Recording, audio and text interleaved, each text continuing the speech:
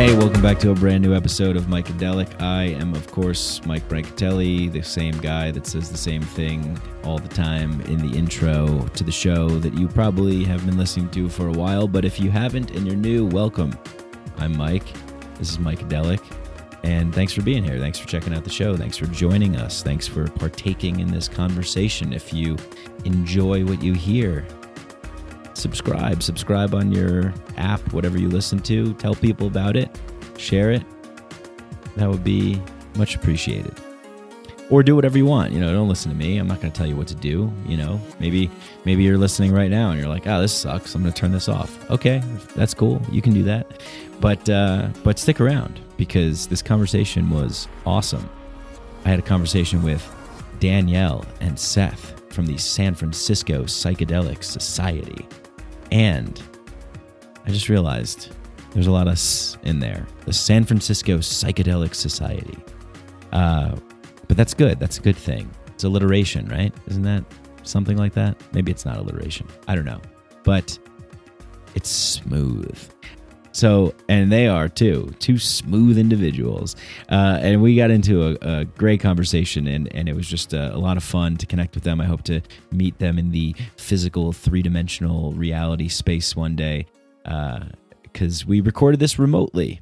And I don't really, I have to do remote podcasts, but I prefer to do them in person. And I will say that the audio quality that you're hearing of me right now is not going to be the same for this podcast episode.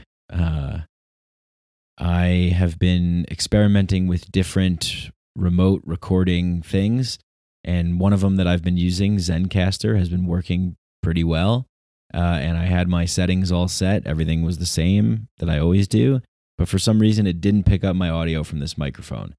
So it's just going to be a little lesser quality than the quality you're hearing now, and I apologize for that.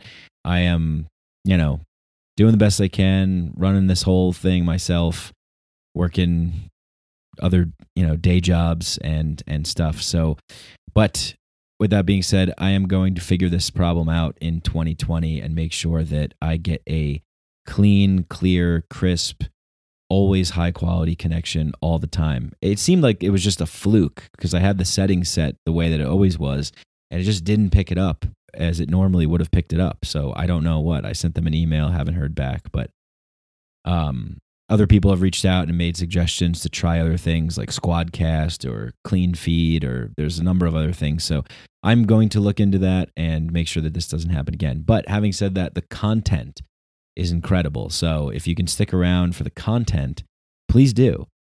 And, I guess I'm making it sound like it's like really terrible. It's just not the quality that you're used to. It's not the quality that this is coming through as. It's just a little less. So anyway, thank you. I just felt like I needed to get that out there. I owe it to you guys to be transparent and say that. Please don't, write like, this podcast sucks. Quality sucks. This is not a consistent thing. This is a fluke thing. So thank you for being the awesome human beings that you are that want to stick around and hear the amazing conversation that I had with Seth and Danielle from the San Francisco Psychedelic Society. The San Francisco Psychedelic Society is a Bay Area organization. They're devoted to weaving community with people from all walks of life who share an interest in the exploration of altered states of consciousness. And that's their thing. They provide community and support, integration, and resources for people who are seeking harm reduction, spiritual growth, personal development. They hold so many events. They're active on social media. They're always putting out really, really cool things. And they really stand for emphasizing access without dogma and for the destigmatization of all drugs. All drugs. And we talk about that in this episode. And the current leaders of the organization are Seth Warner and Danielle Negrin and Damla Gungor. I hope I pronounced that right. Sorry if I didn't. But they also mentioned that there's more. There's other people too that are there. So you can find them at psychedelicsocietysf.org. Like I said, they're on Instagram and Facebook and everything like that too. So go check them out. They're really cool people. They're doing some really cool things, and they want you guys to get involved. So reach out to them, get involved, show up to their events and meetings. They put on so many cool ones. I mean, I'm just like in awe of what they're doing. And like I said, I can't wait to meet them in the 3-dimensional physical meet reality space. Because it's always good to get together with other people and be in their physical presence. And I'm not too far away, so we're going to make that happen. I think that would be cool. Maybe a live podcast. Stay tuned. I think there's going to be a lot of stuff going on in 2020 like that. I have some big vision. I've always had big vision, but I've wobbled between despair, depression, isolation, and coming back to hope and purpose and meaning. And people that have been listening to this show from the beginning fucking know the journey that I've been on. So but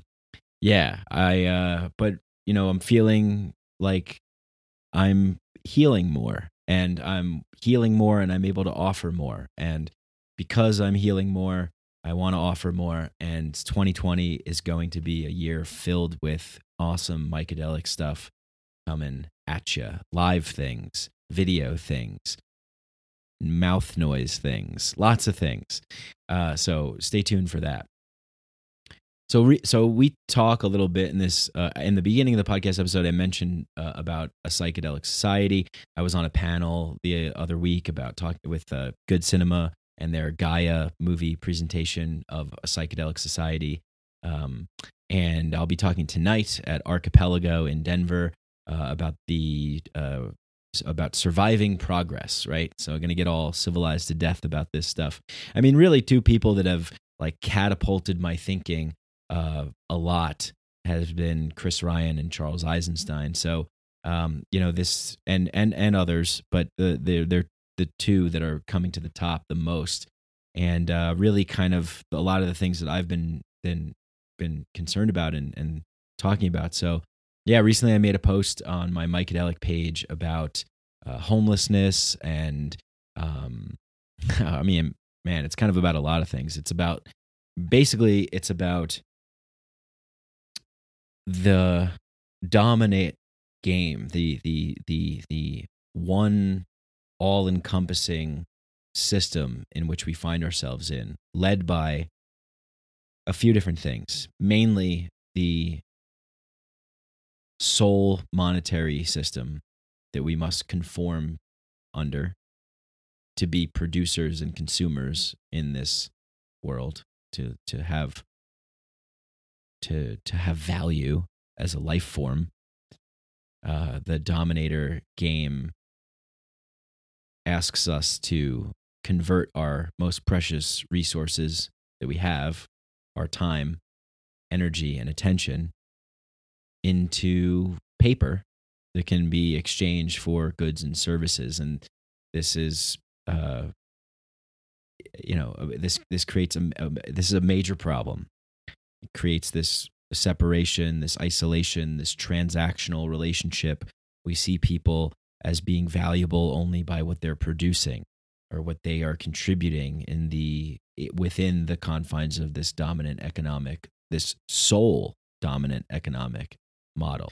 Right. So I am, as longtime listeners of the show know, I am a big fan of localization, diversity.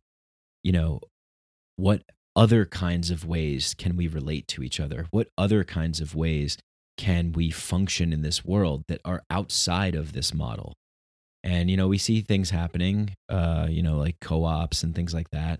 The Denver Mushroom Cooperative just launched, and we had our first meeting on Monday of this past week. So check out the Denver Mushroom Cooperative. There's a video of the meeting going around with my good friend Travis Tyler Fluck, who was one of the heads of the decriminalization of mushrooms in Denver, the Decriminalize Denver campaign, and now is spearheading the Denver Mushroom Cooperative. And he's going to be on the show soon to talk about that too. So really excited about that. But there's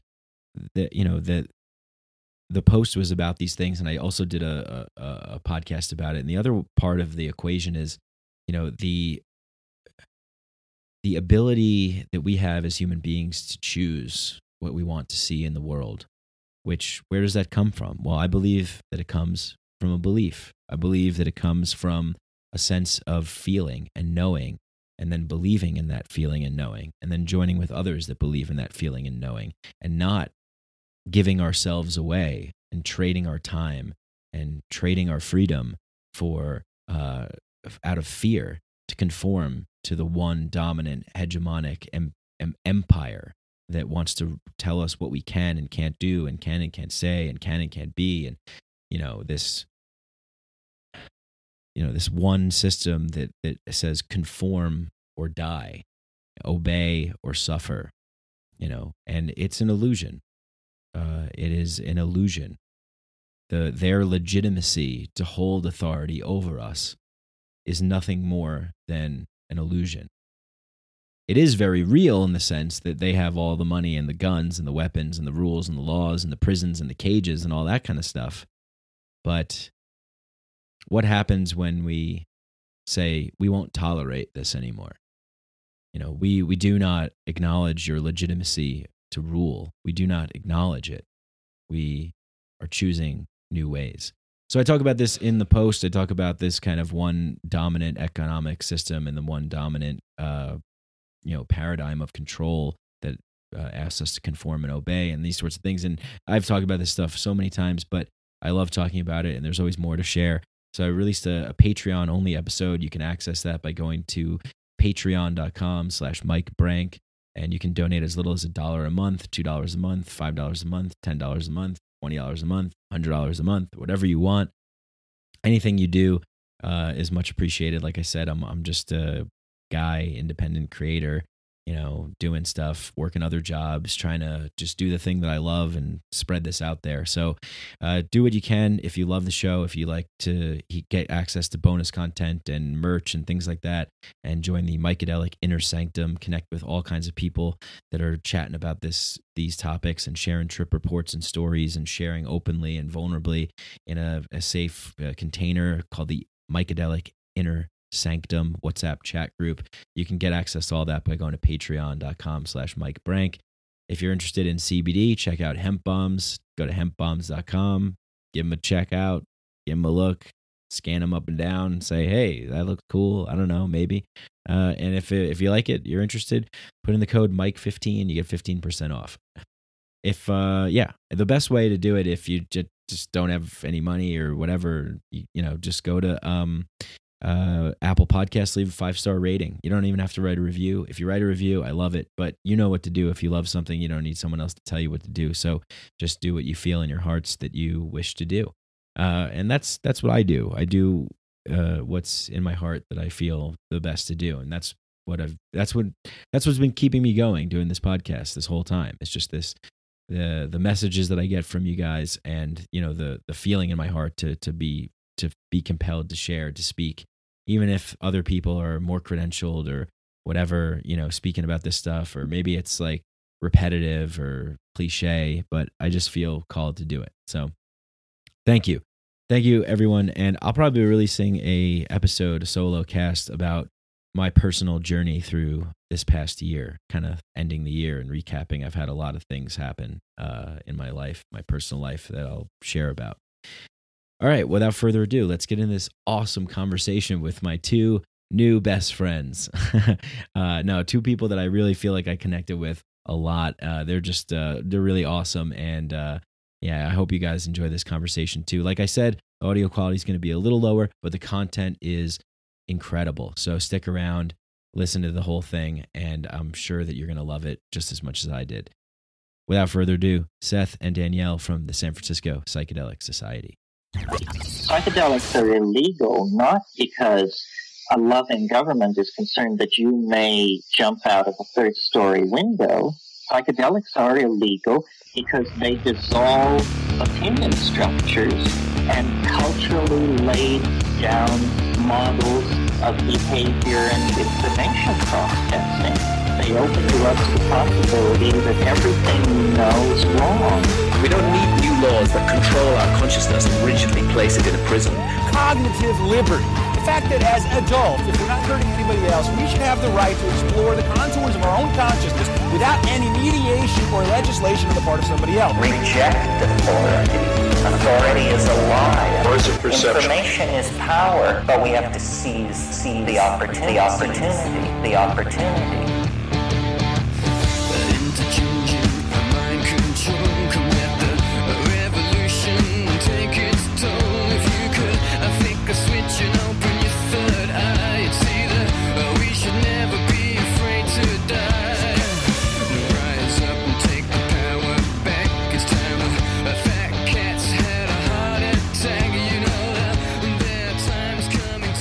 Yeah, so I'd like to learn a little bit about you guys and Psychedelic Society, and then I would like to talk a little bit about a Psychedelic Society. I was just on a panel this past week where the theme was a Psychedelic Society.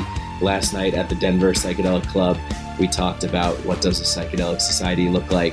So this has been kind of floating around in the air, and that's, I think that would be a good point of discussion. What do you guys think? Sounds nice. Definitely, and I'm excited to hear about that panel. Cool, awesome. So Danielle, Seth, thank you for joining me. And you are from the San Francisco Psychedelic Society, and what a pleasure to have you both on the show. So before we started recording, I was just asking, how many of you are there? And you were saying about 7 or 8. So that's really fantastic that you have that crew going.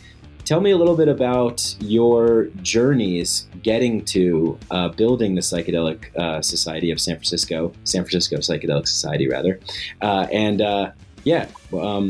Whoever wants to go first can start chatting, and a little bit about maybe your personal journey and what led you to creating this beautiful community project that you have. Yeah, thank you, Mike, for having us on the show. So I'll kick us off. The Psychedelic Society was founded in 2010 by a man named Daniel Jabbour, who passed away a couple years after he founded the Psychedelic Society. And it was the first psychedelic society to be founded anywhere in the world. He passed away from an opiate addiction, and then several different people took the leadership over the years, and there weren't many people that fully were able to commit to the project. And a couple of us 2 years ago answered a call on Facebook. The Psychedelic Society was looking for new leadership, and we stepped up. There were 3 or 4 of us at the time, and we just kind of stuck with it. And at that time, I was really struggling personally from coming off psychiatric drugs. I had been polydrugged since I was 16 years old on all different types of pharmaceutical medications, like antidepressants and mood stabilizers, Adderall, Xanax, whole cocktails of medication, and really struggled with addiction for over a decade, and found tremendous healing and transformation with ayahuasca and 5-MeO-DMT and microdosing psilocybin. And at that time, I was still struggling, debilitated from getting off psychiatric drugs. And through my work with the Psychedelic Society, I was really able to heal myself as I was working with plant medicine and giving back to the community through acts of service. So that's been a huge part of my healing process, has been with the society right now. Oh, wow, Danielle, as you say that, I'm like feeling that in my heart space. Just, I can relate, because I was on Adderall too, and man, what a traumatic kind of situation to be in, being drugged, and all these problems that can arise with that. I want to ask you, what led you to psychedelics? What was your first kind of window where you saw maybe there's a way out? I had been off the psychiatric drugs for like over 9 months in debilitating withdrawal syndrome from getting off of them. And I had been working with cannabis for a while, and it was getting really expensive. I was on over 1,000 milligrams of CBD a day just to somewhat get through the day. And I had a friend at that time that was working deep with ayahuasca, and he recommended that I come into a ceremony. And at that point, I had tried everything, and I was just willing to try anything. And the first ceremony I had just completely snapped me out of withdrawal. And it didn't fix me at that time. I had to keep coming back and working with the plant medicine. But I experienced tremendous healing with ayahuasca. Yeah. Wow. Yeah, me too. Yeah. Oh, powerful. Yeah. Seth, how about yourself? What's gotten you to walking this path? Mike, I feel like a lot of times people end up living the lives they do in like resistance to the life that they're born into. And for me, it was like when I was a kid, I just felt really isolated and I didn't feel like there's like really much meaning in my life. That was true from, pretty young age until, after high school. I'm in college, same issues, like whatever, like I don't really care about anything, have an identity of not caring about stuff. I'm just a cool guy. And in college, I started to study anthropology and like really saw how radically different people's lives are all around the world, or even in my own society, even in America. Or I grew up on the East Coast near New York, and I read some ethnographies about people living in Harlem, in those areas, and it's just like, wow, okay, life is weird, and that excited me. But I knew I was just surrounded by kind of like boring people and whatnot. So that sense of isolation and some different things. Like I traveled abroad one summer, went to Spain, found myself working on a farm in the mountains of Spain in a place where everybody knew each other and everybody was stoked to hang out in the evenings and in the square. When I came back to the States, I was like hungry for that. And that led me on this crazy tour around the country, going to different eco villages and intentional communities. And I just had this mission, like I'm going to go find the cool people. I'm just going to do it. And I got really inspired, man. Like as soon as I started that quest, like, we had no money. We were on bicycles going down the East Coast, and we're sleeping in parks and like in between places, and just, and then just staying as long as we could when we found a cool spot until we kind of got the vibe. Like, all right, we're unwelcome now. Move on.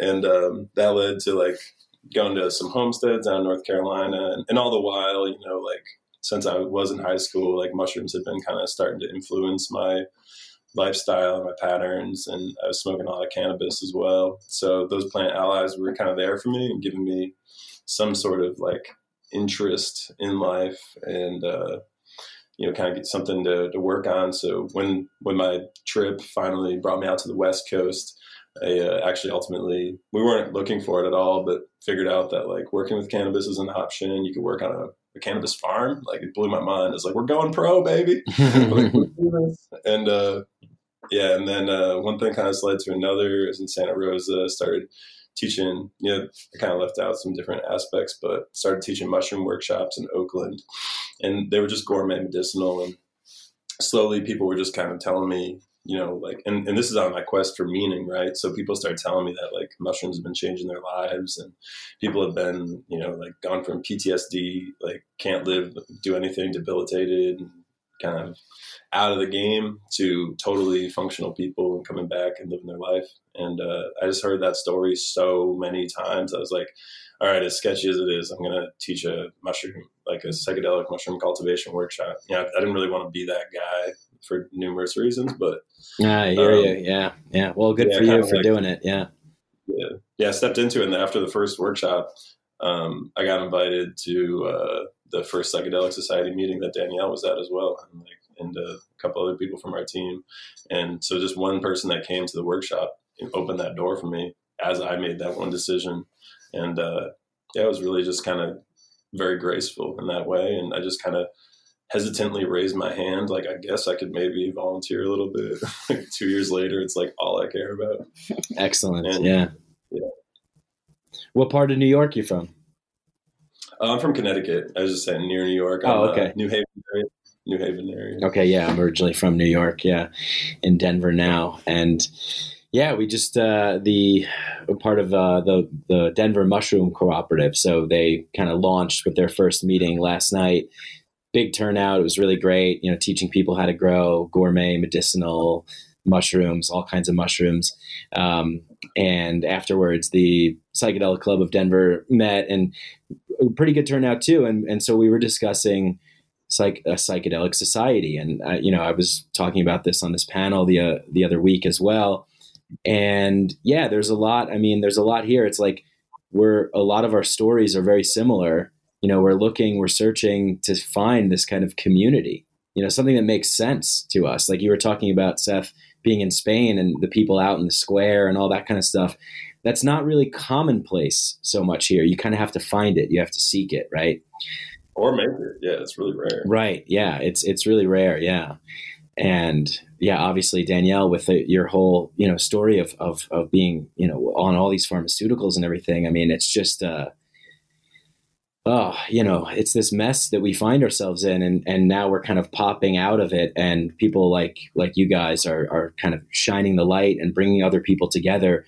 And I think that's what it's all about. I think really, finding the others, bringing people together in a space where they feel comfortable and safe to talk about these things and explore and share and educate and just like commune with each other. And so I'm wondering, as this theme of like psychedelic society is popping up, and seeing you guys are the San Francisco Psychedelic Society, and you were involved in the Decriminalized Nature Oakland campaign as well. So, huge congrats to you guys on that, because that is just a massive win in putting us another step forward to a psychedelic society. So I'm wondering, what does it mean to you guys when you hear the term a psychedelic society? What does that look like?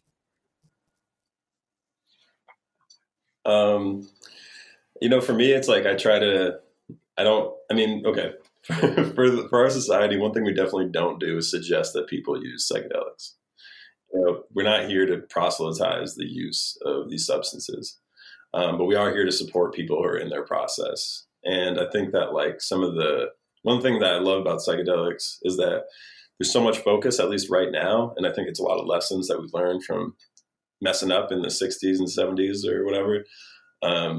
It's just that, we have a lot of this emphasis on like preparing for an experience, being super present during an experience, and then integrating that experience afterwards through intentional practice and community, often, through conversation. And I think that a psychedelic society is a society that brings those values to the forefront of all the things that we do. And, whether that's a yoga class or, raising your kids or gardening or just being an upstanding citizen in other ways, like it's, for me, a spiritual path, spiritual growth is really just about figuring out my boundaries and trying to push them to bring me to the person that I know I can be, Yeah. And that's really simple, honestly. It takes consistent effort every day. And to just be in a community of people that support that effort that we're making together collectively is like, that's what I see as the psychedelic society. So it's not necessarily that people should be using psychedelics. It's that like the lessons from psychedelics can really inform how to live in society. And that's my perspective, at least. Yeah, I love it. Yeah. The psychedelic ethos. Yeah. And we're creating safe spaces for people to talk about drugs and consciousness. We don't think it's bad to talk about drugs. We welcome it, and we destigmatize all drugs. And a lot of the emphasis we have on our psychedelic society here is kind of creating specialized groups for people so they feel safe to really share about their experiences. So we have integration circles where people can come and unpack their psychedelic experiences. We have support, therapeutic use, peer support groups for people that are specifically using psychedelics for OCD, PTSD, depression, anxiety, personal growth, spiritual development. We have our psychedelic recovery network for people using psychedelics for alcoholism, addiction, dependency to substances and behaviors. We're starting a queer integration circle, a people of flavor integration circle. We're going to have a breathwork workshop. Seth teaches people how to grow mushrooms. And I imagine we're going to continue to build our programming and just to keep it really niche and specialized because the community is so large here, so that people feel that they have a community that they can continue to come back to. Like, we put on a lot of events, but we want to keep seeing the same faces at all of our events so people know that they have a village and a community, a reliable community here where they can really feel supported. And with that, like all those smaller events, like, you know, hopefully each person feels like a part of this bigger collective, because we also do a lot of larger events. So like, we really want to, you know, in my personal perspective, it's like the best part of the event is like when it's over and people are just chatting with each other and they're like, like that was so cool, like this or that, you know. Obviously I love the events themselves, but like, wow, that's like where some magic can happen, where some new friendships can be formed. So to have all of these little groups happening, and then for those people to feel, okay, cool, this little group's cool, maybe I'll go to the bigger event too. And then that can like really hopefully inform like a bigger network of organic connection. Yeah.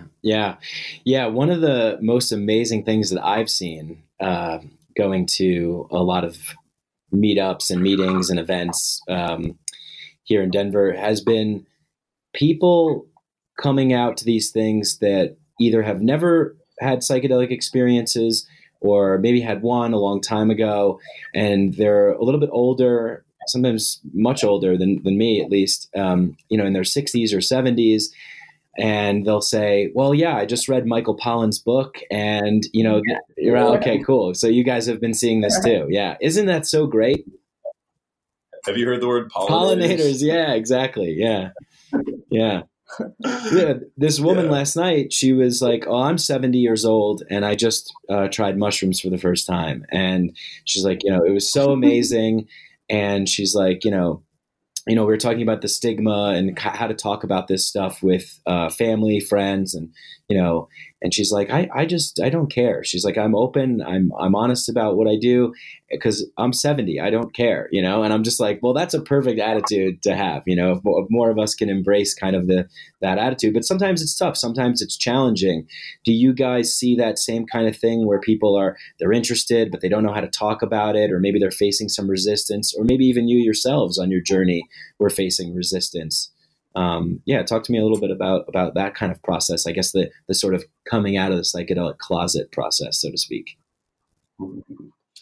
Oh yeah, I feel like we're seeing it in many of the events, especially the support groups. I'm seeing it a lot especially with the psychedelic recovery group. There's a lot of people that are coming from the 12-step tradition where psychedelics are banned, right? And they've been struggling with addiction for decades, and now they're, you know, depressed and psych meds aren't working anymore. And, you know, AA allows psych meds, but they don't allow psychedelics, and people are finding healing with psychedelics, and they can't talk about it in the 12-step room. But now we're creating safe spaces for them to come out and be like, you know what, I've been sober and continue to be sober from alcohol for 30 years, but I'm microdosing mushrooms, and there's nothing wrong with that.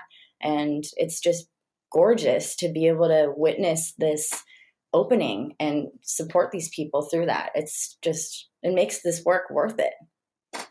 Yeah,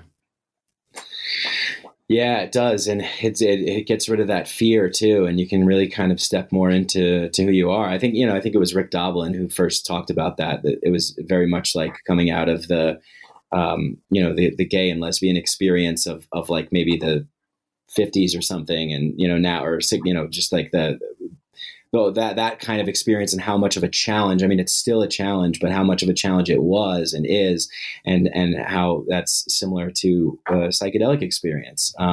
So yeah, having that support and having that community there and having that safe space is super, super important.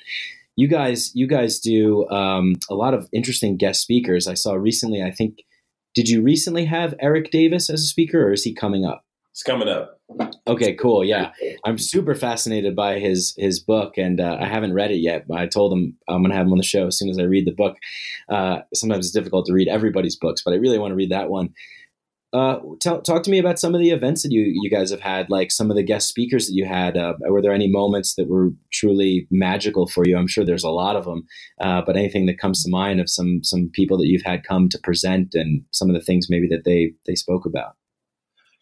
Oh, dude, honestly, man, it's so hard to like pick it all apart and be like this moment, that moment. You know, so much for me of like the night is like being a host. You know, I'm not really that present, but that being said, like we just recently had a really great conversation with,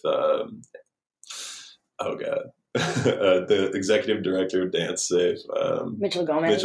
Oh, Mitchell. Yeah. He's a good friend. He's a firecracker, and he's so fun, and he just has so much to say.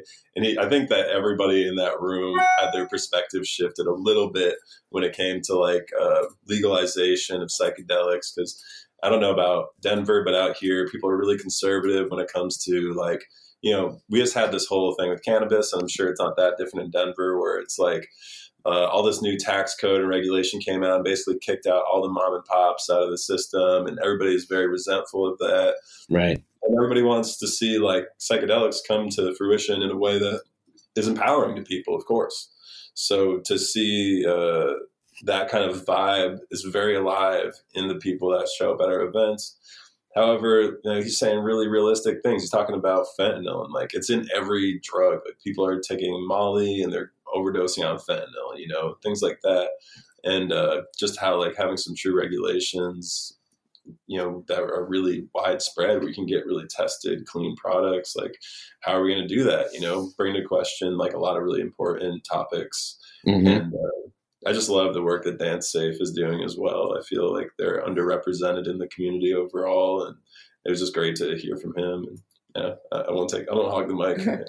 Something that's really unique about where we're at right now is just the location. Like we have MAPS is here, so we have a lot of access to MAPS speakers, and Chacruna is here, and we do a lot of partnerships with Chacruna Institute, and they bring in phenomenal speakers, and just the access that we have to all these incredible Bay Area heads is awesome. Mm-hmm. Recently, one of my favorites was Dr. Martin Terry. Ooh. He's the only person in the world that has a permit by the DEA to cultivate peyote. Oh. And transport it. And he is just like, first of all, such a gem of a person, such a sweet guy, and just a wealth of knowledge and brilliant.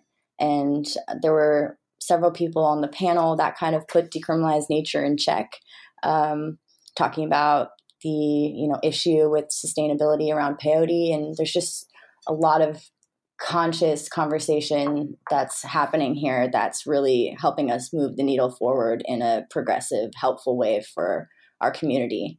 And we're hoping to eventually build sort of a mycelium network where we can have a speaker come share in our community, and then we can plug that speaker into all the psychedelic societies throughout the world so we can share our content open and freely. Amazing. Yeah. Did you say that put them in check, Decriminalized Nature? Is that what you said? Oh, mm-hmm. Okay. What can you kind of like expand on that a little bit? What do you mean by that? There was some anger and frustration from the peyote community and Native American church around peyote being included in the decriminalization initiative of Decriminalized Nature. And since then, it's been taken out in the future initiatives that are spreading across the U.S. But they were really frustrated that peyote was included, and it's because it's unstable and it needs to be protected. It's just like a scarce resource that even people in the Native American church who, it's kind of like their birthright in a big way. Like they're just, we've heard from the people in the church, and it's just like from when they were kids to today, like it's just a dwindling resource, and like they can't even get enough of it. When they were kids, it was like abundant in a way.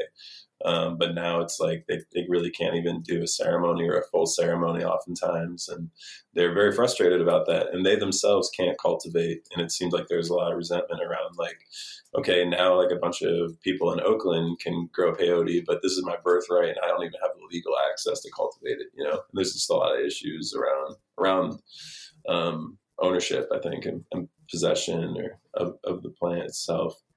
Right. Yeah. Yeah. I mean, as we expand and move forward into unfolding into more of psychedelics being a part of society, and we do run into a lot of these issues. And I know that's the case with ayahuasca as well, that there's a concern about the growth of ayahuasca. It takes a very long time to grow, and the, preservation of that. And, there's so many issues around that. And then there's other issues that come up too when, we talk about these things being decriminalized or legalized, and then what does that look like? And, you have places like Compass Pathways and, all these other kind of like big money investors like looking to sort of get in on it. And I see articles all the time like, oh, there's this happening and there's this happening. And it's there's people that maybe have never even been a part of psychedelics, but they see an opportunity to kind of capitalize on a what they would call like a trend or something that's going to blow up and be a good, financial market to get into, So yeah, it's tough. Like what do you guys see, or what are your perspectives around this sort of thing?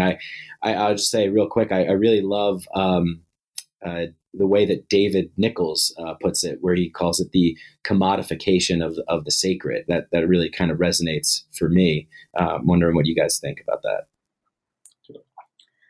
I first think that decriminalization and medicalization can and should coexist at the same time.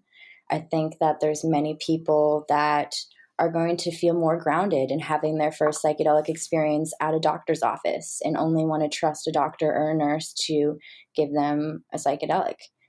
I personally have a lot of trauma from the Western medical system and have done my own healing work, and think that it's important to have access to indigenous ceremonies, to be our own healers, to have our own ceremonies, be able to cultivate our own medicine.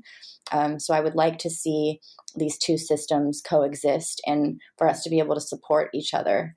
An issue I do have with the medicalization, specifically Compass Pathways, is that the therapists that are being trained are not required to ever take a psychedelic medicine. And it's like, how are you going to really fully be able to support someone through an experience if they've never taken a medicine? It's like guiding someone through an airplane flight with having no pilot instructions at all, only reading about it. So I have a kind of an issue with that. Yeah, I think I remember Terence McKenna saying something like, "It's like going to a sex therapist who's a virgin." Yeah, that's a great quote. That's so good. I'm gonna start using that one. Yeah. I mean, on the flip side, like I pretty much am in agreement with what Danielle just said, and when I think about the future and how we like lay out the landscape, I do think that there's like a bit of going to be a struggle with that medical model, because as time has shown, once there's big money involved, like there becomes the reason to restrict. It's like when they have the money and the power from the pharmaceutical industry to actually change the law and to actually influence the way people behave, then they're going to abuse that just inherently because the power is there. So there are concerns around that in my mind. And one of the best ways to address that I can see is just teaching people to cultivate mushrooms and to keep pushing the decrim model, and allow people to grow their own medicine. And if we see that microdosing is as or more effective than things like, all these psych meds that people are on, it's like if you can just grow that yourself, whether or not you actually need it, if it's even just a transition to get off of like meds or, I use microdoses, psilocybin microdosing, and it's like really helpful to me. I really appreciate the personal growth that I've been able to accomplish with that. But I know it's not for everyone, but at the same time, it's like neither are psych meds, and they're pretty much prescribed to anybody who has an issue and goes to a doctor's office, it seems like. And so, yeah, like how do we really combat that? I think it's through empowerment of people. And yeah, it's really hard to grow. Peyote or even San Pedro takes a long time, and ayahuasca for sure, but Iboga, yeah, a lot of these different substances, and they're not all the same. I'm not trying to put them all in the same box and be like, oh, they're, same experience, but there's definitely wisdom to be had from all these experiences, and to know that psilocybin is so accessible. I really look forward to see how the community models will maybe go up. I don't want to say to compete with, but to see, just where the market share goes. Are people growing their own, or is everybody buying their mushrooms? Or, my goal is definitely to empower people to learn to cultivate. Yeah, right on. I'm right there with you. I think that changes the whole paradigm, in a way. It's really, it's when talking about a psychedelic society, I mean, it's not strictly to the substances, to the medicines, to the entheogens themselves, but to the sort of values that they inculcate in one and a community. And when you're really going through the process of cultivating mushrooms, and you're working with it, and you're every step of the way, and your hands are in the soil, so to speak, or in the manure or the grain, whatever you're using. But you're really becoming a part of this process, which is in of itself kind of, you're like adopting a new lifestyle, a new way of being. And I think that kind of infuses into the psychedelic society way of being as well, because currently right now, like the panel that I was on, there was a documentary and they were talking about like, this kind of more medicalized, the medicalization kind of model. And yeah, like I agree with you, Danielle. I think they can coexist, and I think it can be helpful for people too. I also kind of, I don't know, not fear, but like worry that like we're just going to remain stuck within like a kind of consumerist mindset of like, okay, well, I go and I do a psychedelic, or hey, like it's fine, like we can continue these wars overseas because we know how to treat people now for PTSD, or stuff like that. It's like, well, what about getting back to the root causes of a lot of these issues? And I think what Seth said, like empowering people to grow their own, to be a part of the process, that leads to it. So that's yeah, maybe I'll just, it's not really a question, but kind of throw that out there if you guys have anything to add to that. Recently, there's this article that came out called Paula. They call it Paula. And it talked about creating psychedelic models for business, not business models for psychedelics. Excellent. Yeah, it's by the Orion Fund. Cool. I definitely recommend people check that out. And it really talks about, the future of psychedelics, and if we do go down this path of capitalism and consumerism, and what would happen. And my hope is that the medicines will speak through us and change the way we have a relationship with business. And I'm hoping that we can create new models for how this will roll out and not replicate old models that don't work in the long end. Mm-hmm. Mm-hmm. And I also have some feelings around it too. Like, I'm not trying to come from a defeatist attitude, but I'm very convinced that psychedelics won't be different than literally every other thing in our society. I really think that they're going to go down a capitalist hole. We're going to see that happen. And it's just a matter of like, what are we doing at the same time, as opposed to like, what are we doing to fight that? Like, I don't really, at this moment in my life, feel confident to take on, all the money in the world. But I do want to build a healing community. That being said, I think that while the capitalism is taking over, we can be building something much stronger. And I don't want to focus all my energy on a fight. I want to focus on, it's like, I've heard this, I think I was listening to Gary Vee, and he's like, there's two ways to have the biggest building in town. One is to build the biggest building, and the other is to tear down everybody else's building. So it's like, I'm going to just focus on building our own building right here, or, growing the biggest tree or whatever, make it more organic. But yeah, that's basically my mindset. It's like, it's coming, it's going to happen. And what are we doing at the same time to make sure that the message doesn't get totally watered down? How do we keep and hold that message? Yeah, totally. I think, and a lot of times when talking about these kind of bigger ideas on a societal or cultural, global level, people always want to know, like, what does the future hold? Like, are we going to make it? Like, is the planet going to die? I mean, I don't know, but I think that when enough people out there that are doing things like starting organizations like yours and having events and communities and teaching people how to grow and cultivate and having experiences that give them profound respect and compassion and open them up with empathy and awe and reverence for the magical beauty that surrounds us in every day, the more that happens, the more these little pockets are filling up. And you see that now, I think, 100 cities are trying to motion for decriminalization.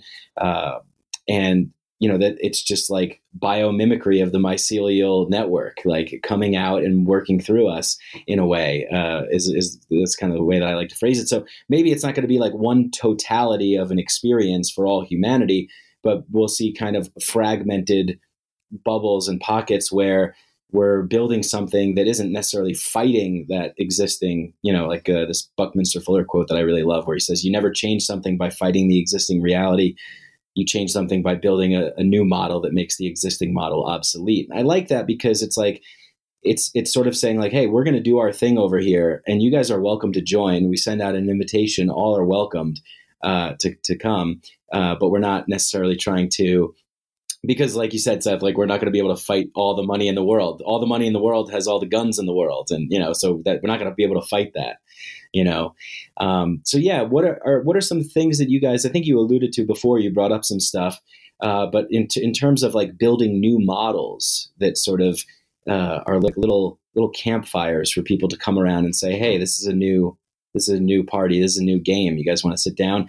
Through the San Francisco Psychedelic Society, I'm sure you meet tons of people that are starting their own things or have their own kinds of ceremonies. I'm wondering about that too. Like, is it because of the decriminalization now, are there now once below ground ceremonies and things like that happening now above ground? Like, how is that playing out? We are seeing people boldly post on Meetup that they are facilitating ayahuasca ceremonies. I am seeing people, do ayahuasca and Bufo and San Pedro and Combo all in one weekend that they're promoting.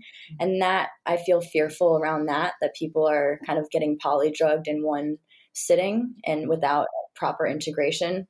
It's still, it's the lowest priority for the police, so it's still not technically legal to have a ceremony above ground. I don't think it's not. No. I've come to think that we're going to see the movement of plant medicine maybe similar to how yoga kind of migrated. Like now there's like hot yoga and Wu-Tang yoga and hip hop yoga.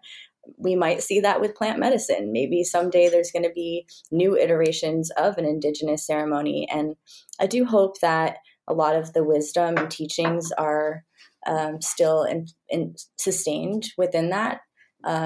I would like to see sort of like microdosing with yoga happen, and meditation with ketamine, meditation with psilocybin. I definitely think that we're going to see new iterations of all those things happen. Some models that I would like to see happen is more peer-to-peer facilitation. I have a lot of respect for what MAPS is doing, having 2 therapists at one time in that protocol, and these ketamine clinics, having to go to a doctor to get administered ketamine. But I think that people should be able to empowered to sit for each other and really be their own healers. So I'd like to see more peer-to-peer facilitation. All right. Nice. And for me, there's a lot to say about this, but in terms of like how I want to organize the group in my mind in the future, it's like, it's not a new concept, but it's a really old concept. I think it's just like holding space. How do we become masters of holding space? Because I think that that's like the root of empowerment, and allowing people from our community to facilitate different like kind of workshops, or to, what's their workshop, to bring their skills to our community, and then to help empower people to build like their own following, their own growth. And, how do we really like, because if what we are essentially is a pulse of events, of gatherings. We're a pulse of gatherings that comes together, like, and it beats. People have to come, and, so we can't really sustain, we can't do 20 or 30 events a month by ourselves. And that is where we see ourselves going, is like having an event like every day. And so how do we bring those people to the fold, and how do we really make sure that it's all accessible, and that it really like is good for the facilitators? And as time goes on, like, how do we empower more people to hold space for more people, and just to really teach that skill? Because I think that that's where healing happens, when people can have a space to express themselves, to be themselves, and to just share what's going on, because then they can become more aware of their own experience. And then that awareness transcends, and it goes beyond them to the people around them. Right. Yeah, totally. And I remember when I first started, getting turned on to psychedelic communities and events, and I kind of just thought, well, okay, yeah, I'm gonna go, and everybody is just gonna get it. Everybody's gonna be on the same page. Everybody's gonna be love and light and openness and vulnerability, and it's all gonna be there. We're all gonna just be. This is perfect. This is like, we're gonna make a utopia. But obviously, there's people out there that are not practicing, they're not good practitioners. They might not have good intentions. Their spaces may not be safe. They may be doing things that are inappropriate. And then there's, then you get also kind of like the crazy, people who are all spun out, and they are proclaiming that they're God. You know, there's some guy at a meeting the other night, like, was like, I've seen the light. I'm God. I've smoked DMT 50 times. Like, I just want to tell you guys, I wrote it down in this PDF. It's all right here. Like, and it was really, it was like, yeah, I mean, like, do you guys get these kinds of people showing up? And that hasn't happened yet. Not that I haven't seen. Okay, that, yeah. Danielle. Well, it's yeah. We get all sorts, man. I mean, you know, everybody. Right. Yeah.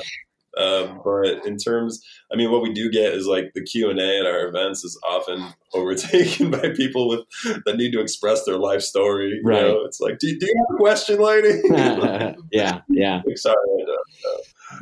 Yeah. And Yeah. we're definitely seeing a lot of, at least from the groups I'm doing, a lot of therapeutic use.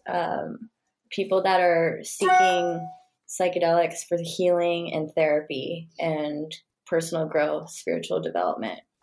And Danielle, you were talking about the therapeutic use, which, you know, is, I mean, that's the way that I practice my psychedelic use is very much similar to a therapeutic model, although I, you know, really run it in a ceremonial way. I think, you know, my experience of living in Peru and working at an ayahuasca center helped inform me of the practices that I want to embody and things like that.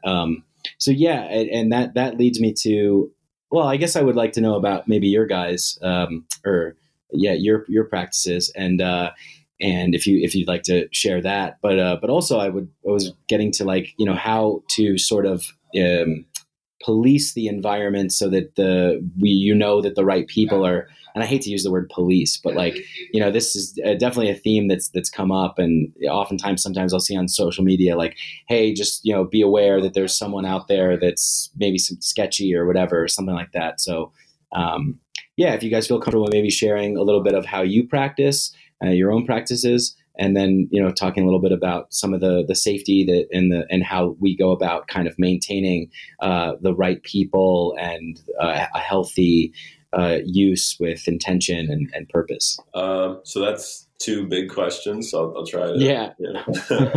Sorry, I could have split them up, but my mind. But anyway, like, maybe I'll jump back and forth. But for me, I pretty much exclusively work with mushrooms. I mean, I've dabbled with some other different plant teachers and whatnot, but I really always go back to mushrooms, and it's been really healing. And I've been working with them for about 10 years.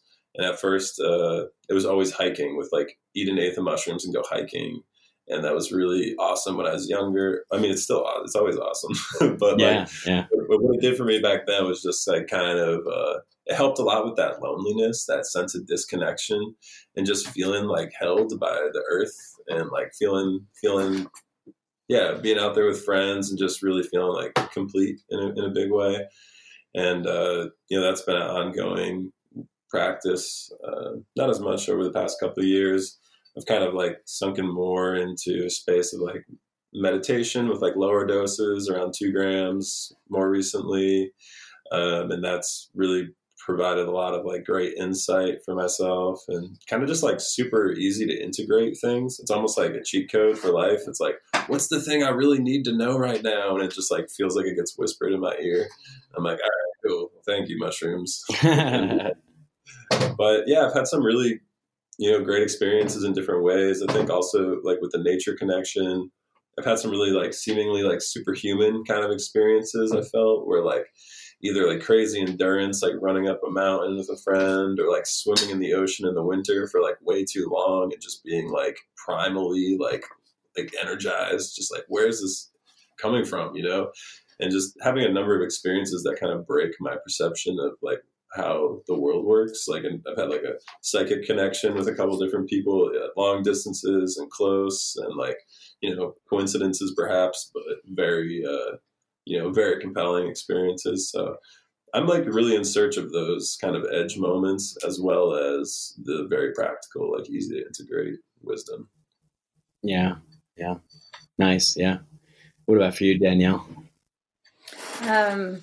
I identify as a bit of a psychonaut, and I've still been recovering from getting off all those psychiatric drugs. So I've predominantly, a lot of the work I've been doing with psychedelics is to heal the withdrawal I've been feeling, and really getting my brain back to some state of normal. So I've been working a lot with ayahuasca over the past 2.5 years. For a while, I was going to about a ceremony a month and really healing the withdrawal syndrome that I was experiencing. I was also microdosing with psilocybin for about 8 months, and then I transitioned into microdosing with LSD, and in between doing some ceremonies with 5-MeO, DMT, Bufo, which I've found incredibly helpful to really get to, like, Bufo just brings things to the surface, like what I have to work on. Same with ayahuasca, but ayahuasca has spoken more in metaphor, and it's been kind of picking apart the metaphor and poems and translating them into what is the divine teachings that I'm receiving from that medicine. Right. And I'm recently feeling called to go try Ibogaine. So I'm thinking about fundraising to do that because it's not cheap. Right. Yeah. Anything I can do to heal my brain and my nervous system. Yeah. And do you, so you're in the process. I would say maybe both of you guys are in the process. I think maybe we're always in the process, right? Like someone asked me a question recently. They were like, how did you go from being someone that needed to be healed to being a healer? And I was like, well, I'm not a healer. That's the first thing. And the other thing is it's not a static location, from one location to the next. I feel like it's a continual thing. I feel like maybe sometimes I'm exemplifying qualities of being a voice that could be of healing. And sometimes I'm in complete despair and I need healing myself. So yeah, it's not like necessarily, I don't know. What do you guys think? Do you think that do we go from being is there a place that we can kind of like rest our flag on top of the mountain and say, we made it, we're healed, we're totally healed? Well, dude, all right. This is a great theme. I love this. I've been talking about this with people lately, so I'm really glad that we're talking about it right now. Cool. And I actually tried it earlier this year. I was like, all right, I'm healed, and I'm growing. And now I'm focused on growth. Right, you know? The wound is closed, and you know what? That wasn't true. Turns out I still got some deep, dark shit to dig up. And I think it's like elusive, like you're saying. It's like, yeah, one day you're solid and you're really good. But I did it intentionally as an experiment to be like, okay, what happens if I start speaking this way? But I really do want to believe that healing doesn't have to be a lifelong process, that we can hit. I think it's just a personal decision, and maybe it's a spectrum in and of itself, but like where we switch to growth, where it's like, okay, the healing is done. Like the wound is it's as healed as it's going to get. No reason to focus on that as much anymore. Now, what has the wound taught me, and what can I do with that externally, and how can I continue to grow? And because I don't think that we should ever stop growing, and I think that people refer to healing as personal growth. So like, what are those next steps is a great question. And how do we identify the difference before and after and whatnot? Yeah. And I think it's important, at least for healers, if a person does get into the space of being a healer, that they have done their own work and able to really be able to be present for others. Like I've found myself in a healing role, and recently I feel like some stuff's coming to the surface, and I've taken a step back from being that healer while I do my own works, because I'm not able to be fully present for other people if I'm in a struggling time of my life. So just really knowing how to navigate through any type of discomfort and struggle, and being able to be present for others while you're still healing or growing.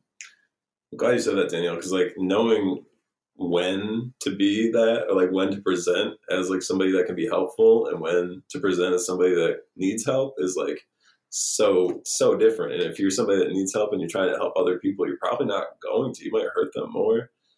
Yeah. Right. Yeah. Yeah. Also, if anyone ever tells me that they're a healer, like right off the bat, or a shaman, I just don't trust them. Like, yeah, that's like a red flag for me. It's like, hey, my name's Steve and I'm a shaman. It's like, all right, you've been categorized. Yeah, it is. I've thought about that quite a bit. It's interesting to sort of, kind of like proclaim yourself to be that thing. I don't know. Yeah. Even if maybe you're doing good work, but there's there's something that strikes me as egoic about it. You know, like it's something that strikes me. And I think that there is a tendency for people in this space, like I was talking about before, about how like I thought it was going to be everybody on the same page, all love, and we're all connected and everything. And it's like, well, there's a lot of that, and that's great, and that's awesome, and we're doing that right now. We're connecting, and we're, you know, and it feels good.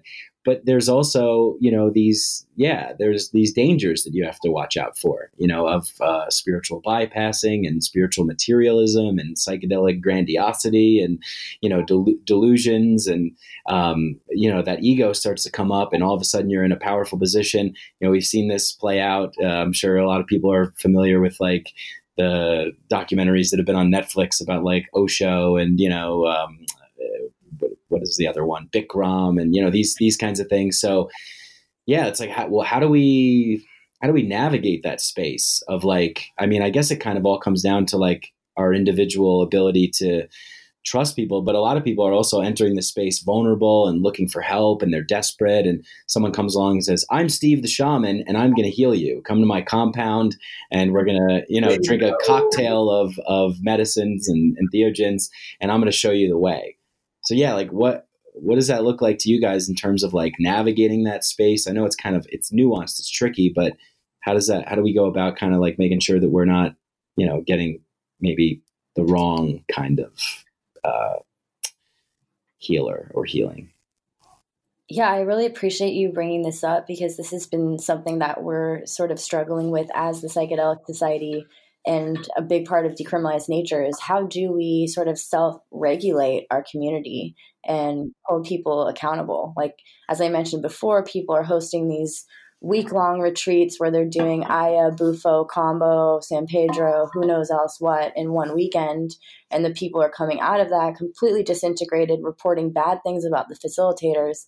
And we don't know what to do. Like we want to be able to, you know, we're helping these people integrate their experiences. And what we're trying to focus on right now is coming out with education around empowering people to choose their facilitators and know what types of questions they should ask their facilitators, interviewing them before they sit with them. I think people just don't really know what to ask or what's right or what's wrong or what they should be mindful of. So in addition to teaching people how to prepare, we're going to teach people how to choose their own facilitators, to not mix these medicines in one weekend or specific medicines in one weekend, and just be kind of mindful of shady facilitators. And hopefully someday we'll be able to sort of have like a council of people that people can come to and report any issues that are happening. I don't know exactly how we're going to handle that within our community, but I think that is our responsibility to be able to self-regulate. Mm-hmm. Well, just to play off that, one interesting thing that kind of like spurred a lot of this conversation was that somebody, well, and it's not the only time, but we've had a number of people come to us and report to us. You know, it's like we've been running the Psychedelic Society for 2 years, and before that, we're basically relative nobodies, you know. And I mean, not to speak of like importance or anything, but just that people come to us like we're supposed to know, and like we're supposed to be the ones that can like make this better or worse. But with this one experience, this woman had a really, really traumatic experience. And she told us this horror story. It was like a 5-page essay practically. And then we reached out to some other people. We actually, through a friend of a friend, there was a connection to like somebody else that was there.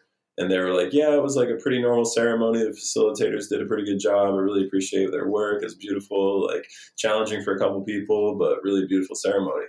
And it's like, whoa, shit. Like, what if we went with our first gut reaction? And we're like, these people are bad. You know, there's something wrong here. And like, how do you know the truth when we're talking about altered states and we're talking about like places where, you know, consent and just like personal responsibility and the ability to advocate for yourself, like all become very challenged, you know, through consuming something that, you know, puts you out of your mind. Yeah, it leaves you in a really open and raw and vulnerable space where you could be susceptible to, you know, a lot of, you know, bad things potentially. But yeah, and so yeah, it's like how do we go about navigating that? But I think Danielle, what you said was pretty cool, because it's like just everything kind of comes down to education. You know, if you kind of know what to look out for and what to ask. And, at the end of the day, you have to see if that, like, how that feels for you.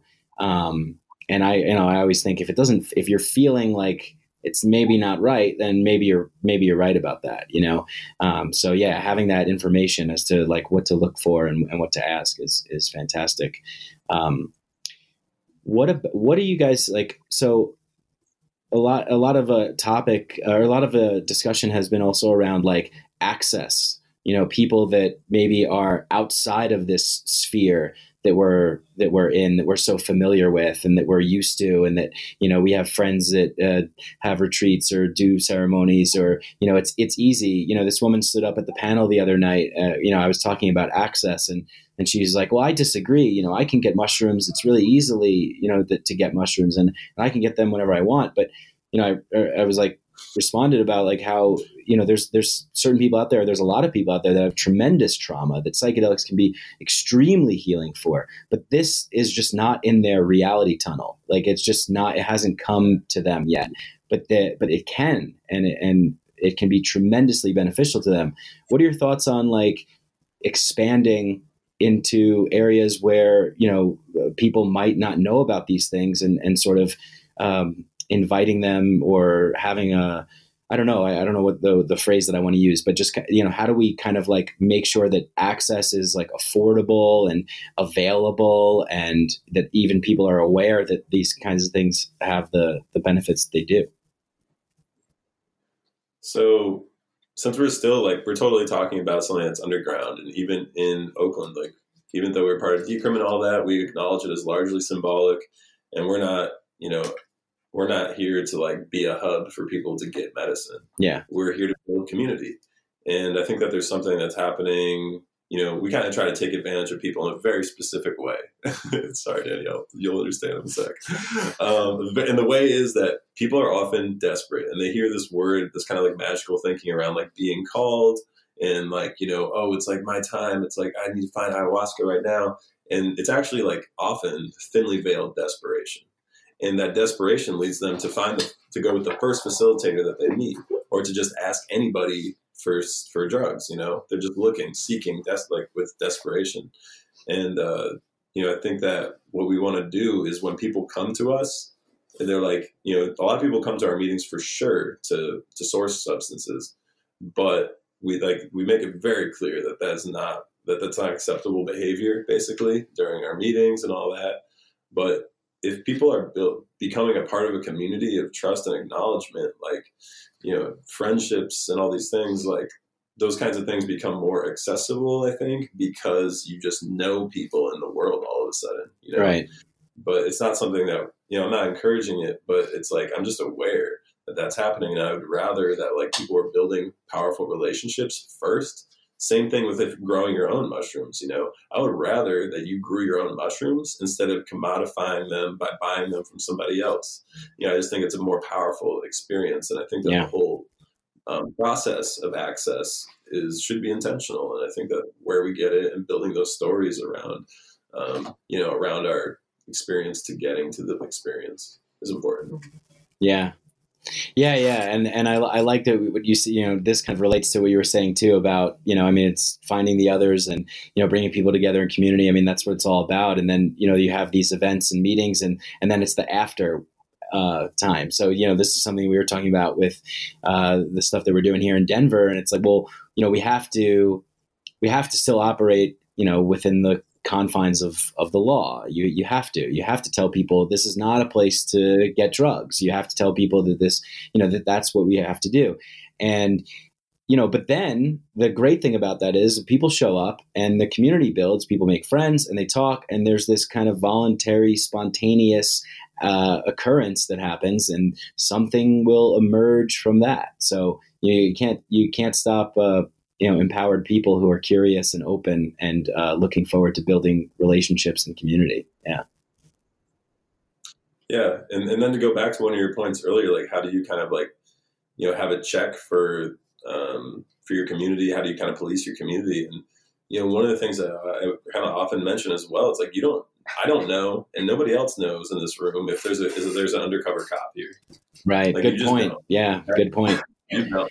And so live in the world where there could be, you know. Just don't get so comfortable that now you're telling everybody about illegal things that you do, and, you know, reserve that for trusted relationships, and those take time to build.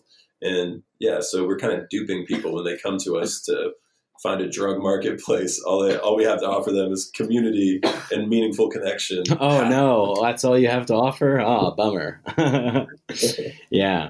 People are angry. They seriously are angry, and it breaks my heart that we can't help them right now. But we're hoping that the decriminalization is, you know, a good next step. And we are seeing, like, our friends at Sage Institute just opened a low-income ketamine clinic. Oh, great. For people that can't afford regular $7,000 treatments of ketamine. So it's just fantastic that, you know, they're really focusing on equitable access. Yeah, that's super important. Yeah. So this has been a pretty good conversation, guys. I just want to say thanks again. I want to talk a little bit about some, I guess.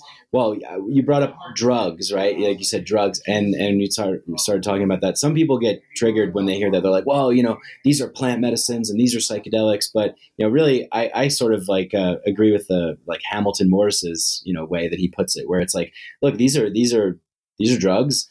They're chemicals. They're substances. They alter our consciousness. We interact with them in a particular kind of way, and all drugs, no matter what they are, it's not necessarily about the substance particularly in and of itself in terms of like the law, the perception, the stigma, that kind of stuff. It's really about cognitive liberty. And, you know, that's something that I'm deeply passionate about. And, you know, Seth has talked about empowering people and teaching them to grow and things like that. I'm wondering, like, what does that mean to you when you hear that, or do you agree or disagree with what I'm saying? And, you know, how do you feel about cognitive liberty and what does that mean to you? I really resonate with cognitive liberty after coming from, you know, being indoctrinated into the cult of big pharma for 12 years and being told what drugs that I needed to put in my body. You know, cognitive liberty is the freedom to choose what we put in our bodies, what information we put in, what drugs we put in, and just having the choice to do so and be our own healers. Nice. And for me, like, when it comes to that difference between like drugs and plant medicines, it's like, okay, cool. Like, if you want to choose the word plant medicines, cool. Like, I know a guy on the corner, he sells this plant medicine called crack cocaine. And, you know, other people that use methamphetamine, it's another plant medicine. And another guy that uses heroin, you know. And there's, you know, where do you want to draw your lines? Because you're telling me that these are plant medicines because they're good for you. And how do you know that the situation that these people are in, it's not like, you know, helping them? I understand that the ones that I just mentioned are the most problematic substances, but I just don't want to get into a place where it's like, well, these drugs are good and these drugs are evil. And the people that use them are evil. And the people that use these drugs are divine beings, right, the grace of God. And it's like, I don't want that dogma around me. All right. And I don't want it in our community. And we're trying to really allow people to express themselves. And when you start to draw those boundaries around what's good and what's bad, that's a slippery slope to a church and to some sort of like model that we're not in control of. You know, I just want to be accepting, and I really want to just allow people to be who they are. Our founder died of an opiate overdose. You know, I think that that's one of the strongest like just messages for us to carry, is that like, look, like drugs, plant teachers, whatever you want to call these psychoactive substances, like, I don't care, but like, don't try to tell me that like some are good, some are bad. I think this is all about relationship, you know? And if people are, you know, deep in addiction, and I don't think it's necessarily because they're bad people. I think it's because they've had a challenged life, you know, otherwise they'd be making better decisions for themselves. And I had a really bad relationship with cannabis, you know? Yeah, and me too, yeah. I was smoking way too much cannabis all the time. So it's like, if you want to get into that, then it was definitely a drug. Maybe the difference between drug and plant medicine is how you use it. I don't know. Like, but I think that people are using those terms. It's because they don't want to be associated with drugs. And I think that that's, it's a taboo. And I'm not here because I think that taboos should exist. You know, I'm here because I'm like trying to shine the light of consciousness on taboos. Excellent. Yeah, totally. The light of consciousness. Like, okay, so it seems like there's like a separation, but there really isn't, in terms of like maybe people who are spiritual and they're meditators and breathwork practitioners and they don't really do psychedelics. But for me, I mean, I found a tremendous, integration of those two worlds. And I'm sure you guys probably relate to this too, but yeah, it's like the light of consciousness, as you said, and on you guys talk about being devoted to the exploration of the expansion of consciousness, right? So there's a lot of different like thoughts and feelings as to like what that is and how one gets there and all these kinds of things. As far as I'm concerned, if you're aligned with your true intention, that you're doing it, right? So yeah, how does the role of like the spiritual, I guess, I wish there was a better word to use. Maybe you guys have a better word, but because I feel like that word's kind of like loaded. Like, oh, I'm not religious, I'm spiritual. I have my yoga practices and things like that. But yeah, because I think for me, my use is very spiritual, and or maybe it's a use that springs about a sense of deep interbeing and connection and communion with all of life and reality. So if you want to call that spiritual, I guess, do you see like a distinction, or is it all, how does that kind of fit into your worldview in terms of psychedelics and spirituality?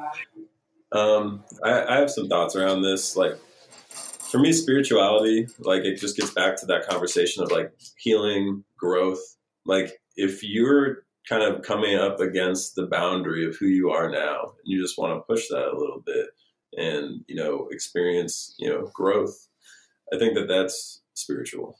I think that like, is like a tree that's growing spiritual, like just watching it grow, like, okay, cool. It's like branches are expanding out, its foliage is coming in, it's doing its whole process, and I try to like, I'm really tall, so I've been called a tree a lot in my life, and I've come to identify as a tree. So I really like this metaphor of like watching a plant grow or watching a tree grow, because it's like, I think that's spiritual. It's about its expansion, its growth, and what it does to give back to its community. It's just doing its normal process. It's making itself happy, but at the same time, it's providing shade for the understory. It's bringing water and nutrients and cycling nutrients in the ecosystem. It's providing, it's doing a lot of services. I could really get into it, but then there's things that challenge trees. Does it have light from the sun? Is it connected through the mycelial network to other mother trees in the forest that can help it grow? Is it getting enough water? All those things are important questions around the growth of the tree. And I think that like community is like, where those different things come in as people. But yeah, I mean, it's such a broad statement. I try not to like really have it, what is like, try to draw like a clear line. Even if I think somebody's wrong about the way they're living their life, like they could really be growing, and when I say I think they're wrong, I just mean my experience, where I'm like, oh God, that's toxic or whatever. It doesn't mean that it's really is. It's just my perspective of their perhaps spiritual growth. And I think it's all about perspective, but I'm open. Yeah. Yeah. Well said. Yeah. I also think that a lot of these entheogens can produce, faith in people. Like for the first time, people are having faith that they can recover from addiction and recover from depression. And after my second ayahuasca ceremony, I believed in God and spirit for the first time in my life. I had never felt that connection before, and it saved me from not wanting to commit suicide. That I, for the first time, felt like I was supported by the universe and I wasn't alone. So I think there's kind of levels to the spirituality, and some people have called our meetings church, and that this is like their spiritual church community, and just being a place that people can feel that they aren't alone and they have faith and connection is spiritual. Yeah. Wow. Very well said, both of you. I mean, that's, yeah. Yeah. And I was thinking, as you were talking, I was thinking, yeah, maybe it's more not, maybe another good word to use is sacred, just what do we consider sacred? And maybe, we're heading to wrapping up. Maybe I'll, throw that out to you guys, like in terms of sometimes I like to ask these kind of like I always like to ask big questions. I always like to ask big, convoluted, rambling questions. So thank you for hanging with me on this. But I like to maybe towards the end, ask people like their kind of big vision, in terms of like what they would like to see be manifest into this reality. Like what is your ideal version of the world that we're living in? And, it's massive, right? But I think getting in touch with the sacred. So maybe I'll augment the question, just say, what is sacred? What is really sacred to you, to you, Danielle, and to you, Seth? I don't know. Like, that's such a weird thing. It's like, I read this, I read a lot of this guy's writing. His name's Charles Eisenstein.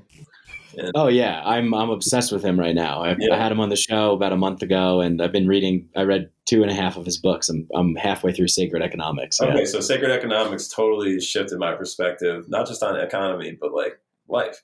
And he talks a lot about sacred in that book, and in comparison to the profane, because like that's it. It's like extremist like that to say something is sacred. You're like saying something pretty profound. You're like, this is sacred, but then the issue comes in when your ego is the one that decides what is sacred and what is profane. That's a huge issue. So I would rather, I like to keep in perspective that, it's either all sacred or it's not. And I'm not trying to sit here deciding what is and what isn't sacred. And I think that that's just honestly rude. I think that that's rude to do that. And so, yeah, I think it's all sacred. Well, that answer was sacred. I think it's just all sacred. And are you aware of it is the question. Yes. Very good. Nice. I like that. Yeah. Yeah. Just to piggyback off that, I've really come to believe that everything is sacred. And with that comes respect and reverence and gratitude. And something I'm working on right now is just really having gratitude for the growth, for the healing, for the pain, for the struggle, for the moments, for the connection, friendship, opportunity. It's all sacred, and I'm grateful. And I also want to piggyback off that and say that, like, it's easy to challenge what I just said and say, like, well, what about, like, children being sold into sex slavery or some equally horrible thing? Like, how can you say that's sacred? And it's like, I really couldn't say that with a straight face and be like, yeah, that's sacred. No, it's horrible. But I don't understand. The point is that I don't understand. I don't understand the world we live in. I don't understand nature. I'm not supposed to understand it. I'm just a speck of dust. And like for me to just start going around saying, I don't want it to, like, in an example like I just made, it's easy to be like, one thing's right, one thing's wrong. But like when it really comes down to the minutia of life, like all of these experiences are built on mountains of other experiences. And I'm not going to pretend like I understand. Yeah, totally. Yeah. It's all sacred, and your time has been sacred. This podcast has been sacred. Thank you so much. Mike, you're so sacred. Sacred Mike. Sacrededelic from now on. I'm gonna throw one more out there. It just occurred to me. I don't know. We'll play with me if you will. I was just wondering, Seth and Danielle, what would you say if someone asked you about the other? Hey, Danielle, who's this guy, Seth? What does he do? What's he all about? What's he like? And same question for you, Seth. Do you guys want to play this game with me? Oh, this is a high stakes game, Mike. What's in it for us? I don't know. Maybe some deeper sacredness. Yeah. Yeah. You want to go, Danielle? You want to judge me? The judgment zone, the closing segment. Yeah. I'm getting all O'Reilly here. Seth is the epitome of joy.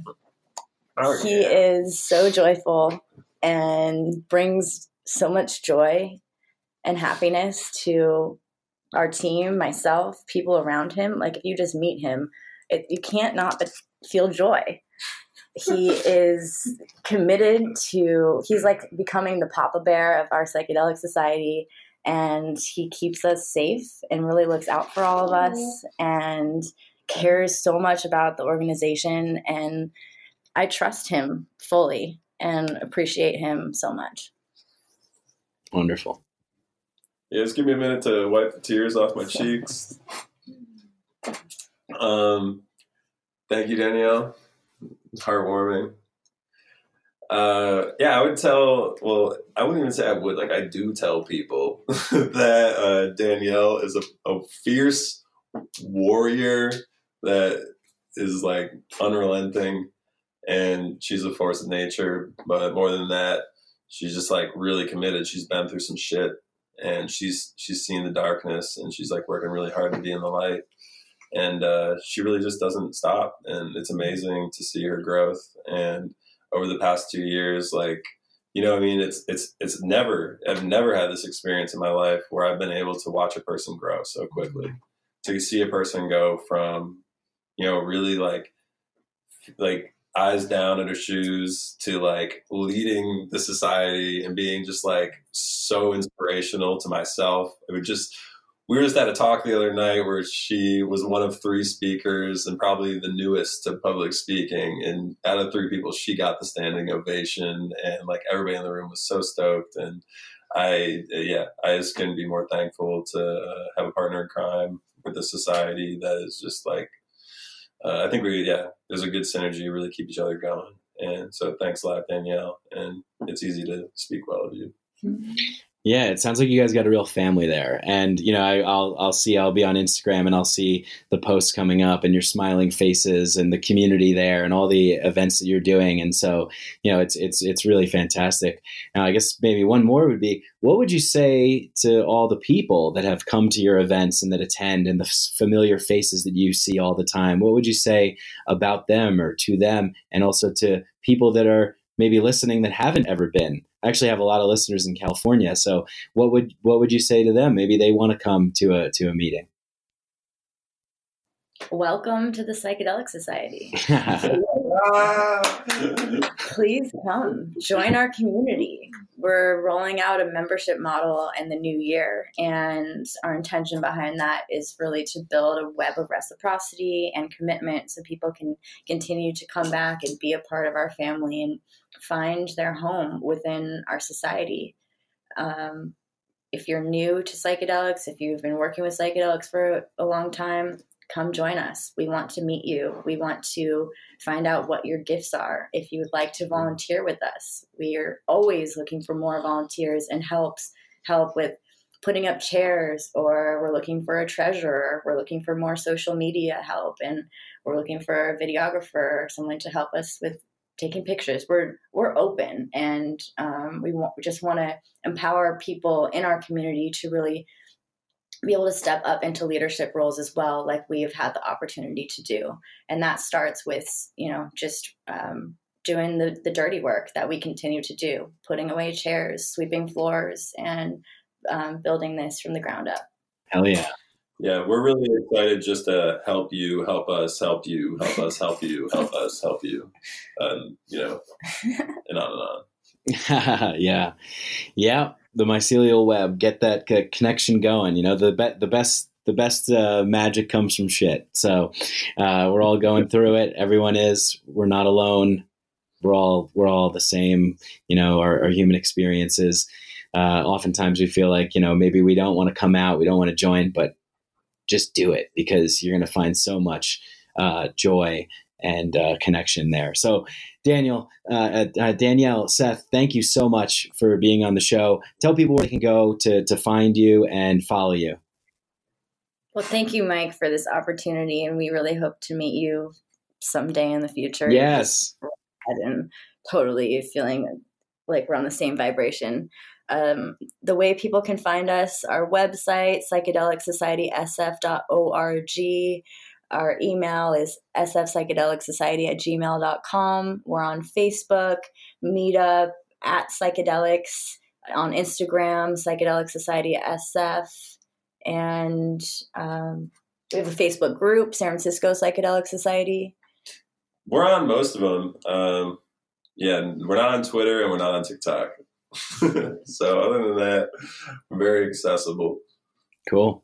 Well, you heard it here, guys. Go find them. Go find the others, and get some stickers too, because they're really cool. I got one on my water bottle. So excellent. Till next time. Peace. Thanks, Mike. Hey, I hope you guys enjoyed that conversation as much as I did. If you did, go and leave a 5-star rating on Apple Podcasts. You can leave a 5-star rating and a review if you feel like writing something. That would be great. It helps the show a lot, helps us bump us up in the Apple algorithm, get the podcast exposed to more people.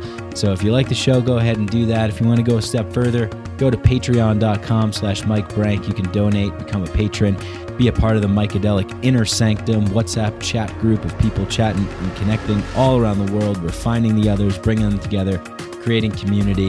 One of my favorite things to offer.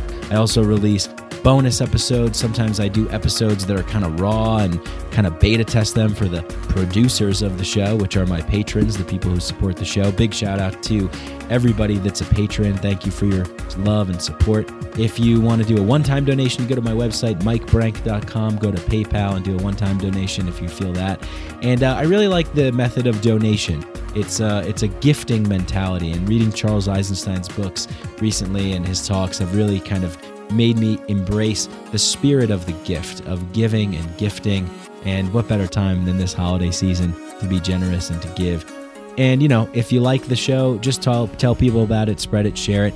Also, contact me. Go to my email on my website, the contact page, mikebrank.com. Reach me on Instagram, Micadelic_podcast. Hit me up on Facebook. Send me your messages. Send me your thoughts. Send me guest suggestions, ideas. Share your story with me. Reach out. Give me feedback. What do you like? What don't you like? And I love to hear from people. I always respond. So you can go ahead and do that. If you're interested in CBD, we have Hemp Bombs as a sponsor. You can go to hempbombs.com, get all kinds of CBD stuff.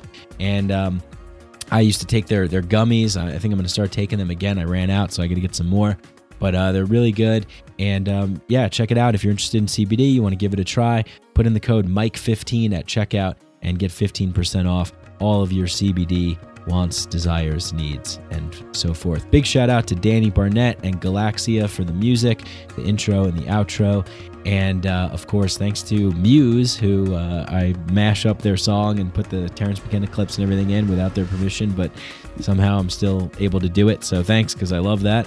And what else? I don't know. Thank you so much to everybody for your love and support, for listening. And yeah, I really, really, from the bottom of my heart, really can't express how grateful I am that out of all the podcasts out there that you choose this one to listen to. And like I said, let's really make this a collaborative effort. If there's something that you hear, that you notice, something going on with the show that you're like, hey, you used to do this or you do that, or I'd like to see this, or hey, did you ever think about that? Shoot me a message. I'm open. I communicate. I message back. I like this to be a collaborative effort. I want more community involved in this. So anyway, thanks. And till next time, peace.